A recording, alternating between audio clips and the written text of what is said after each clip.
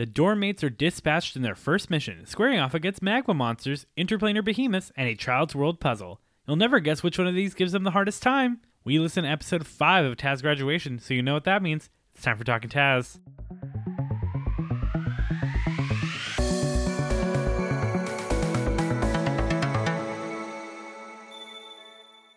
Alright everyone, welcome back to Talkin' Taz, your weekly deep dive through the worlds of the Adventure Zone Graduation. With you as always is me, your producer and host, PJ, and with me as always is my wonderful co-host, Lauren. Hello. Lauren, what'd you think about this episode? Oh my god, okay, I know we talked last time about how I was so stressed out because we're starting with combat, so I enjoyed that it started off super intense, and it kind of stayed there the whole time. Like, it was full of intrigue, and like I didn't know what was going to happen next. Yeah, I actually really enjoyed this episode like as a whole. I had my issues that I stated last week, but this week was a true return to form that I really enjoyed. Yeah, it was a lot of fun. All right, let's get into it. We begin right as the combat from last episode gets started. At the top of initiative is Leon, who goes to swing on the Magmen and misses. The fight goes on as normal. Argo nearly fells one with a hit from Florence. Rainier shocking grasps and destroys one. Fitz goes in and rages, rolling his effect and gaining the ability to teleport. Great for combat, but for this turn is teleported away from the combat. But he quickly course corrects and throws a hand axe and kills one. Dr. Mushrooms, which maybe Justin isn't in love with as a name, casts Moonbeam. They have some interesting calls on how many people can be caught in a 5-foot radius. Hint, it's actually 1. Maybe 4 if the placement is perfect and you have an insanely nice DM that has not read the Dungeon Master's Guide. I mean, they went for like radius versus diameter, I think. It's still just not how that spell works. Okay, but Moonbeam is like such a choice spell. It is. I love Moonbeam. Yeah. Again, it's good audio, so I'm gonna allow it. But if you're running your home games, know that that is not how that works. But he was able to hit all the bad boy Magmen. Oh yeah. Nonetheless, he catches 5 of them in his Moonbeam. These are the meanest 5. They are surly, wearing backwards cap, popping bubble gum. One even like was smoking a cigarette Yeah, and they're spit on the spitting, ground. smoking cigarettes. Ugh. Griffin describes a D10 as 2 pyramids with their butts touching, which, 2 notes, that's a D8. That is definitely a D8. But Justin does pick the right one because he says it's a pyramid with 5 sides, which I'm like, well, then it's not a pyramid anymore. But also, it's funny because in Dungeons and Daddies, they refer to D8s as 2 pyramids touching ass to ass. Of course they do. Which, if you have not listened to Dungeons and Daddies, highly recommend. If you are a fan of the Adventure Zone, it is another super fun, super well done D&D podcast done by the good folks over at Storybreak. The Magmen explode when they die, which hasn't affected the group as of yet, but since this was such a large group blowing up at once, the group takes some damage from the blast. The rest of the Magmen flee, as without the peer pressure of the now dead bad boy Magmen, they run away, and the entrance is wide open. I mean, I know that I'm always screaming for Cleave whenever we go into any combat with like tiny multiple assailants, but I was just wondering how Cleave wasn't a thing in this one. Well, Cleave is a homebrew. Well, it's not necessarily a homebrew rule, but it's an optional rule. Okay. So not every game optimizes to use Cleave. Cleave is situational. Some DMs run it, some DMs don't. I like to run it when we're running large groups of small CR enemies, but some DMs just don't do it, which is fine. It's not an official rule. I was scared for them because 10 Magmen was a lot. Argo scouts out the cave and gives the all clear. He doesn't scout, he skulks. He skulks with his stealth. It was such a specific word choice. It is clear that the workers left in a hurry, but collected all of their equipment as it is here at the entrance. There are 3 pathways, with none of them being the clearer one to take. Dr. Mushrooms investigates and notices that one pathway is clearly fresher, like newly dug, which means it is a correct pathway. They take this path and come across a passageway with fragments of magical ore. Fitzroy uses lingering magic to detect the source of magic. His skin becomes a light show of colors as all of the ore contains different types of magic. Travis has just Argo and Fitz roll perception here, and Argo sees Dr. Mushrooms take a green stone and put it in his pocket. Yeah. I love moments like this as a DM where I surprise even the affected player with the information that something is going on or controlling them to an extent. It was really intense. We learned Dr. Mushrooms felt as if he needed the stone, needed to take it back to school, but he can't remember why, after he succeeds on a wisdom saving throw. He says he needs the rock for a project and convinces everyone, even leading Fitz and Rainier, to also take stones and put them in their pockets. Justin goes to clarify here that this is not a lie. Because he truly believes it. Exactly. Yes. The Fearbulg still cannot lie. Yeah, he cannot lie. I did love the group solidarity with Rainier and Fitzroy being like, yeah, if he's doing it, we'll do it too. Yes, and I love the joke when because Rainier takes one first, then Fitzroy takes one, and then they're like, two's a souvenir, three's a crime. And they were like, it's little crimes. Little crimes are fine, which I agree. Don't forget, children, little crimes are okay, big crimes are bad. To quote the shoplifter's creed, if it's a chain, it's free reign. If it's Hobby Lobby, the world's your oyster. Steal from them. They're homophobic. Yikes. They move further down the vein and come across a door. As Master Fearbolg goes to open the door, Leon pulls Fitzroy aside to express his concern with Fearbolg's behavior. Fitzroy doesn't feel weird. He just thought Dr. Mushrooms was going method and wished he had thought of it. Leon seems nervous and asks Fitzroy if he can talk to him privately at the school later, which Fitzroy takes as Leon wishing to become his squire. I mean, that's just so... I love that roleplay from Griffin. He really sticks to Fitzroy the entire time. Buckminster calls Leon back and says they'll talk later. Say no more, my trusty ward, says Fitzroy. The lock on the door has a word code. 6 letters in the first word, 4 in the second. The third and fourth letters of the first word are T and T, and the last of the second word are E. So it's essentially blank blank TT blank blank space blank blank blank E. My first guess was better mine. Obviously not correct. Did you have a first guess? I don't know if you wrote down what your first guess was. Oh, no. I, along with Buckminster and Fitzroy, am not very good at word puzzles. So I was just like waiting for someone else to figure out more for me. Yes, Fitzroy does say, I'm not good at word puzzles. Give me a Sudoku, and oh boy, I'm not good at those either. I am good at Sudoku, not the words. Buckminster tries to figure out who can solve this, and Argo takes charge and tries to figure out the mechanics before Fearbolg just puts in a guess, which is letter game, which is incorrect, but I think it's a phenomenal guess. Oh, yeah, no, I was here for it. When I run puzzles in D&D, I have 2 answers. There is the answer that is correct, and the answer that I'm proud of my players for coming up with, so I give it to them. Which makes you a very, very nice DM. Well, you know what? If they're creative enough to come up with an alternative solution, I'm like, okay, yeah, that does work. Once his guess is revealed to be incorrect, the Fearbolg says this is impossible and that they must give up, as this will never be solved. They just need to go back to school right now. Not even that this won't be solved, but like generations and generations won't be able to solve this word puzzle. This is a lost cause. Yeah. Argo guesses Buttermine.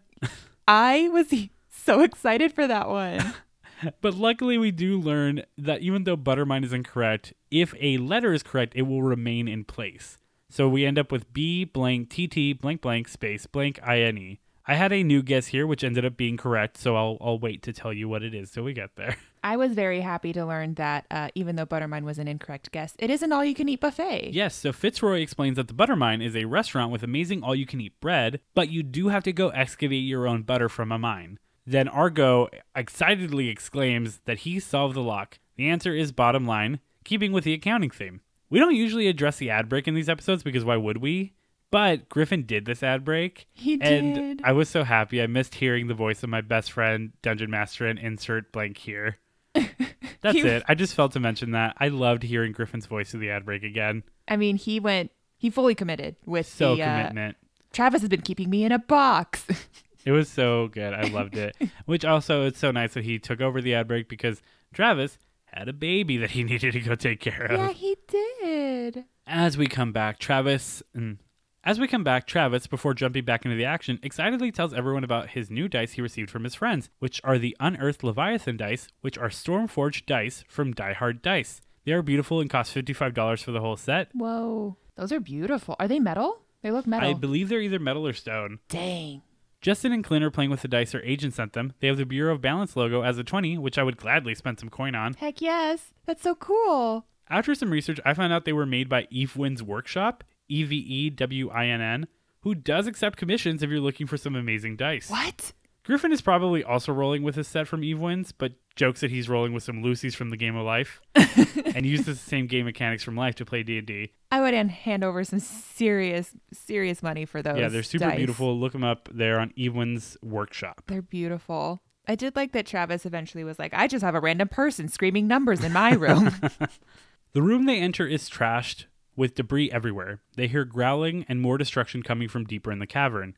Fitzroy is faintly glowing from his previous detect magic still and gets almost no magical energy in this place. He's gluing. Like a shirt that once glue, Yep. not glowed, glue. Glue. Fitzroy doesn't have any way to create light, so he is just using the prestidigitation ability of creating a shower of sparks, and he is doing it just rapidly, so there's a constant shower of sparks. And very quickly gets tired of it. Dr. Mushrooms lights a torch, which Fitzroy uses prestidigitation to extinguish.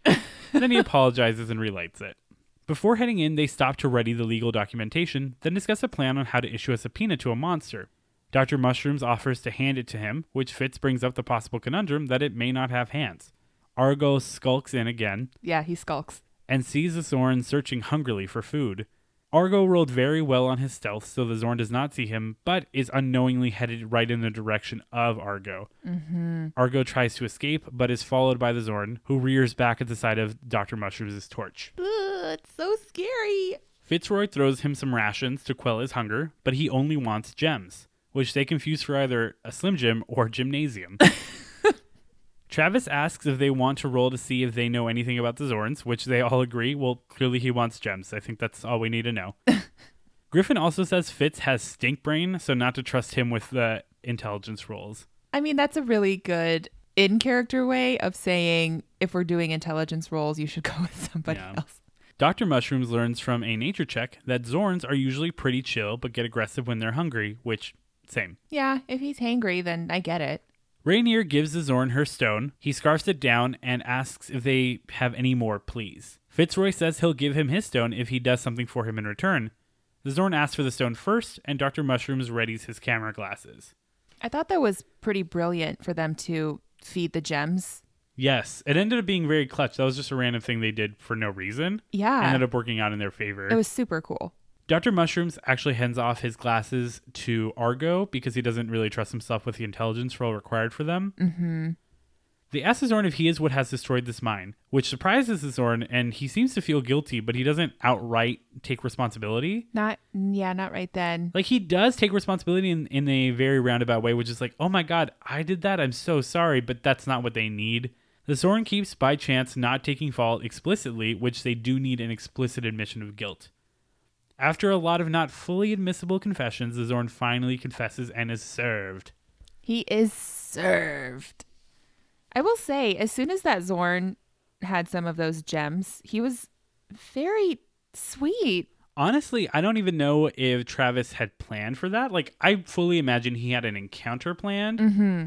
And then when they were like, we have gems we can feed him, he was like, well, I did say he'd be chill once there were gems, which totally respectable. That's what I would do as a DM too. I'd be like, wow, look at you guys. You solved my Zorn puzzle. Which he does say later on in the episode. Yeah.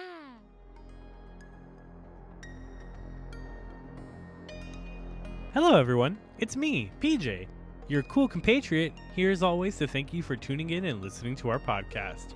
We have so much fun doing this, and we're glad some of you are along for the ride. What better way to enjoy that ride than by chatting with us over on our social media? Follow us on Twitter and Facebook at Talkin' Taz, or by searching for Talking Taz Podcast. Or go to our website, talkin-taz.pinecast.co, for links to those socials as well as all of our episodes. Nothing makes the ride more enjoyable than a few friends to accompany you, so make sure you spread the word about us. A note from this episode. At one point we discussed The Son of Zorn, and I said I would tell you guys what that show is about, so here is a quick little rundown. Son of Zorn was a hybrid live-action animation sitcom on Fox that takes place in an alternate world where animated characters coexist with real humans. Zorn is a He-Man style character who moves to Orange County to reconnect with his ex-wife and estranged son. Zorn is voiced by Jason Sudeikis. I know that, and now you know that. And now we both know one more thing. Congrats on being one of today's lucky 10,000. We hope you join us again next Thursday, and every following Thursday, as we continue to listen through Graduation. Now back to the podcast. Once the Zorn has been served, they give him the rock, and he asks if they know how he can get home. Which broke my heart. Yeah. He explains that he is from the elemental plane of Earth. Argo says if only Clint McElroy, Walker of Plains, was here to help. The Zorn does say that Clint is terrible and a monster. He's well known throughout multiple for worlds. being a total jerk. Yeah, an embezzling janitor. Justin reminds the gang they need to take the picture, so they ask the Zorn to pose with his subpoena. The Zorn holds the subpoena up and smiles, and it's terrifying. Yeah, I mean, he's a scary-looking guy anyway. They take the picture, then a silly one, then one where they're all just jumping in the air at the same time. They fail, but they retry it. And then they end up with 3 successful photos. Yeah. Fitzroy uses his lingering magic and sees transportation magic, and with an Arcana check, finds the portal, a tear in the fabric of the planes, where the Zorn can return to his plane. The Zorn cannot get to the rift, though, as it is high up in the air, and he cannot leap or fly. Argo rolls good investigation on the depth of the lake, and Travis jokes he'll have to confiscate their dice, as if Magnus wasn't rolling, like, dumb big numbers all the time. I mean, that's true. He had some pretty impressive modifiers, but Clint, like, But was they used renowned. to joke, like, the players, like, I remember Justin would always be like, oh, this is going to be a Magnus roll, because he was, like, low-key joking that Trav was fudging his rolls. But Clint was, like, notorious for rolling really, really bad, and Argo has been rolling surprisingly well this entire time. Which he brings up. He says, I love this character. Yeah. He rolls so well, which is true. That does happen. We learn that Zorns are 5 feet tall and 600 pounds, too, here. So they're just very wide boys. That's a thick boy. That's a thick-ass boy. Justin asks if they want him to grow a flower because druids can't really help with anything like this. But he wants to do something. They ask, don't you have jump? And he says, I got rid of it for cooler spells. Jump is a cool spell. Clint asks if he can do something, which Justin says he wants him in 2020 to stop asking, which I agree. That is the biggest lesson I'm glad I've taught my players, which was never ask me if you can do something. Tell me what you want to do, and I'll tell you what you need to do to get there. Mm-hmm. Because it's a game of crazy ideas. You just gotta throw them in the ring. Exactly. And the more creative they are, the more likely, at least PJ, as my DM, will go for them. Clint casts Shape Water to make a ramp. They start a dunk on him, as it's still just water, but Clint realizes he can also freeze the water. I thought that was genius. Genius. As soon as, I mean, I thought of it as soon as they were like, there's a lake here. I was like, ooh, Argo can cast Shape Water. But I didn't know if he would get there. But I mean, again, Clint has really come into his own as a D&D player. I mean, he's been doing it for a long time now, but you got to think back to like early balance. Like he didn't know what he was doing a lot of times. He didn't. And for him to be like coming up with this creative of solution is brilliant. And he's doing a really good job this arc, especially of staying in character voice. I know the boys gave him a hard time in the beginning of the Adventure Zone because he kept just sounding like himself, and I had to keep reminding him to go into character voice. But yeah, his RP has gotten so much better, his character voice and his creative solutions. Yeah, they've all really grown as D&D players a lot. It's really impressive to like experience. Yeah, it's so fun to go from the beginning to now. They make the bridge and the Zorn thanks them and says he'll never forget them, which I actually hope comes back at some point. Like, I know it probably won't, and this is just like something that happened, but I hope we're like an episode like 31 and they're fighting some like insane rock monster and it looks like they're about to lose, and out of nowhere the Zorn comes out and takes like a big bite of its head and he's like, hey guys, it's me, the Zorn. I would love if he were to come back. I ended up really liking him. Yeah, the Zorn was great. Yeah. They realize if the Zorn leaves, their plan is effed. So Fitzroy has the Zorn write my bad and sign it in his notebook of far speech. Not the part of the notebook that will communicate with the other notebook. It's just on a normal piece of paper. Just on a normal piece of paper. Yeah. He asks if they need his email, which Travis says is Earth Mail, or his Gmail, which is Geology Mail. Which was so funny. But they don't, and he just signs it, my bad, signed Zorn Zorn from way down deep, friends forever, have a great summer. Do you think he wrote forever or like the number 4 ever? Ooh. See, I'm asking the important questions here. Oh my, you know what? I hadn't thought of spelling. I'm going to say the number 4. That's ever. what I wrote here. I Yeah. literally wrote, I actually did his signature, like exactly what he signed. He also wrote a heart after have a great summer, just in case you're curious. Did. That's my headcanon at least. I want the Zorn to sign my yearbook. Honestly. This is a weird tangent. Do you remember seeing ads? And I only say seeing ads because I never watched it. Did you remember seeing ads for that Fox show, Son of Zorn? No. And it's about like a kid in like, it's 90% of the show is like live action, but like Zorn, it's Zorn, is like this very He-Man like character, and he's animated in like He-Man style, and he's like the dad of the one of the characters, like he's the son of Zorn. I never watched it, but it seemed weird. And every time we've said Zorn, all I think of is the commercials for Son of Zorn. Is it pretty peak commercial, or is it just like you saw it so much that I just saw it so much. They were really trying to push that show. Clearly it went nowhere. Yeah, because I've never heard of it. Yeah, I'll put in the ad break what the show is about. I honestly couldn't tell you. The Zorn leaves, and they get a picture of it right as it's passing through the portal, just in case. Argo asks if anyone wants to go through the rift too. Travis lets them know that if they tried to leave to the elemental plane of Earth, they'd probably just appear inside of a rock and die. Yeah, it's mostly just earth and rock, and I mean, that's it, right? Yeah.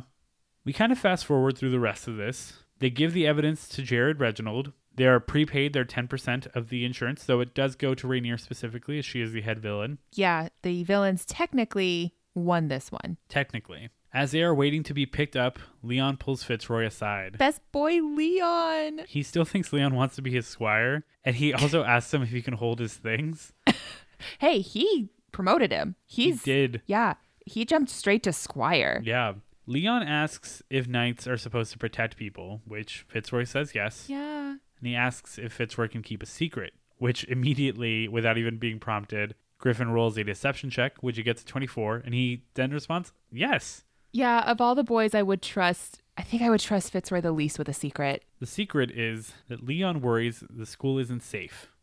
Something isn't right. He's been noticing just everything feels wrong, which is very concerning, obviously. Yeah, that's very ominous. He asks, well, tell me, what do you think is wrong, Squire Leon? Squire Leon. And Leon says, well, haven't you noticed that the school is weird? And Fitzroy says, well, compared to Clyde Knights, we go to school in a giant wooden toilet, so I'm a little biased. I will say I love how Leon specifically is saying that he's really concerned for Buckminster. Yes, it comes up a few times that his concern is there, but a lot of it is based on the fact that he's so protective over Buckminster, which is cute. I mean, I ship it. Cute. That's my first ship of this season. It's my second. We all know this. Leon says people think he's simple, which I'm like, who are these people? I will fight them. You are the best boy, Leon. Exactly. But he says he's not simple. He's just quiet and he just likes to listen. But because people think he's dumb, they kind of say things around him and do things around him that they probably wouldn't do around other people because they don't think he's smart enough to catch it. Mm-hmm. So he's been noticing people acting different, acting off, and it's subtle things that he's noticing, but it's making him really concerned. Yeah. Fitzroy says, basically, I don't know what you want me to do about it, but he does offer. He's like, I can protect you if that's what you're looking for. Which is, I think that's very sweet. It is very sweet. And then he even offers, like, do you want to bring this to the Heroic Oversight Guild? Which I think kind of scares Leon off a bit. Oh, yeah, no. I think as soon as Fitzroy pulled out, like, the big gun, so to speak, Leon was done. Yeah, he was like, oh, no, I mean, we don't need to do that. I'm probably just being paranoid. I mean, just keep an eye out. Yeah. Still ominous, but is that more ominous now? Because he was like, yeah, it's, I think more ominous because why would he be so scared of the Heroic Oversight Guild? Oh, my God. Do you think it's inside the Heroic Oversight Guild? I don't know. I mean, we'll find out, but like, that was the first place my brain went was like, what if he thinks they're a part of whatever's wrong? Oh, man, I didn't think about that. They've been inside the house the whole time. The call is coming from the Heroic Oversight Guild. Get out of there. Fitzroy does call Leon his trusted confidant and says that he has already been promoted to squire because he trusts him and sees potential in him, which I was like, this is so cute. I mean, I also see potential in Leon, so... I mean, he is the best boy. He is the best boy. But Groundsy pulls up in his cart, the students load up and head back to school. As our episode fades out, that is where we leave you on this episode of Taz Graduation. And unfortunately, this is also where we leave you on this episode of Talkin' Taz. So with that, I have been PJ. I've been Lauren. And make sure to tune in next week when we are once again Talkin' Taz.